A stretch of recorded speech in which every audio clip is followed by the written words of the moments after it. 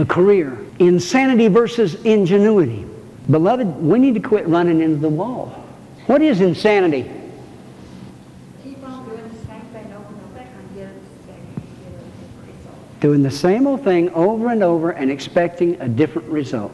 If you're in a dead-end job and you keep doing this dead-end job, expecting a different result, guess what? Probably not going to be a different result. I have to admire you, Janice. Stepping out in a career, moving from Michigan down here to pursue that career. I have to admire you, Tim.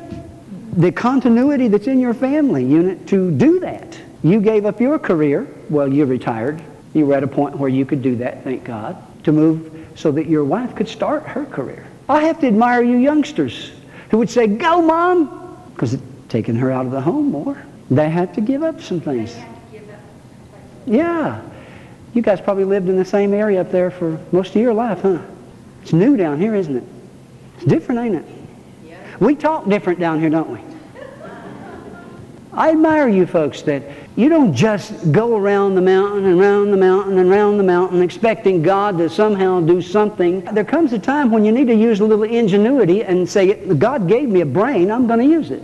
So the church, someone quoted this to me, I think it was Lonnie the other day, the modern church is like a football game. 20 men down on the field, badly in need of rest, 20,000 fans in the stands, badly in need of exercise. It's true. The 80-20 principle. Mm-hmm. Yeah. Armchair quarterbacks. Well, he should have done this. Well, why don't you get down on the field and do it? Well, I don't want to get hurt. Stay in the stands. That's where you belong. You're a spectator. You're not a participant. And shut up. No, kidding. I think, did you hear this story about the football game? And they had a star player on the football team. And man, he just, every time he got the ball, he just scored, you know. And his name was Bubba, you know, of course. And so the things were going bad. They were not scoring. They were going the wrong way on the field. And the crowd kept yelling, "Give Bubba the ball. Give the ball to Bubba. Give Bubba the ball." Finally, the coach got tired of it. And he walked over to the sidelines and he looked at the stands and he said, "Bubba don't want the ball." I mean, he's getting killed out there. And there's, you know, there's times when you feel like that. Everybody says, "Well, give it to Larry." "Oh, Larry could do it." "Oh, Larry's a great carpenter." "Oh, Larry's not." "Well, give it to Larry." And I feel like stepping up for Larry and saying, "Larry don't want the ball," you know. It's time for somebody else to carry that ball. Amen? It's time for some of us to step up and say, you know, God's going to use me in leadership. God's going to use me in ministry. Now, this church won't be like that. This church is not going to be just a handful of people doing all the work. It ain't going to happen. I mean, you got to be a Sunday school teacher, you got to be a WM leader or a men's minister. No, I mean that there has to be some ministry that you can perform, that you are experiencing the reward of blessing out of.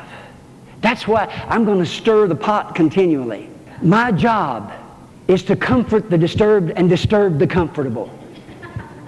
That's my job. And so I'm going to be challenging you, and I'm going to love you. You know, I'm going to love you. Even though you get mad at me and say, "Quit picking on me," I'm going to love you, and I'm going to keep picking on you. Because I'm not going to leave you the way I found you.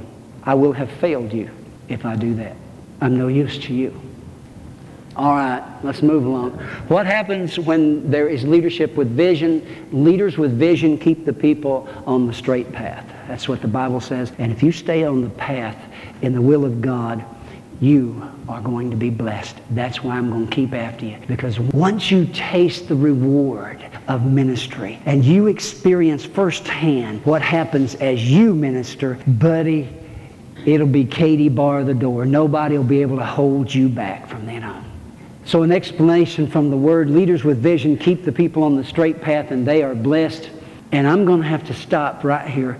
Leaders with vision do two things. They receive their instruction from God according to Numbers 12:6. God said, "I, the Lord, will speak unto him." And Deuteronomy 18:20 and 21 says, "But the prophet which shall presume to speak, thou shalt not be afraid of him."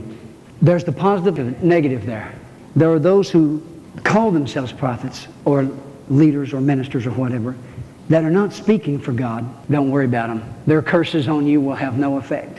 But there are those who are called of God. And when they speak, you need to listen. Leaders with vision do two things. Secondly, they lead their people to prosperity, Acts 2:41 through 47, and Acts 4:31 through 35. It's a New Testament pattern, and I'm going to come back to that because in this is the vision of our church, and I want to take time to do it right. I don't want to rush through it.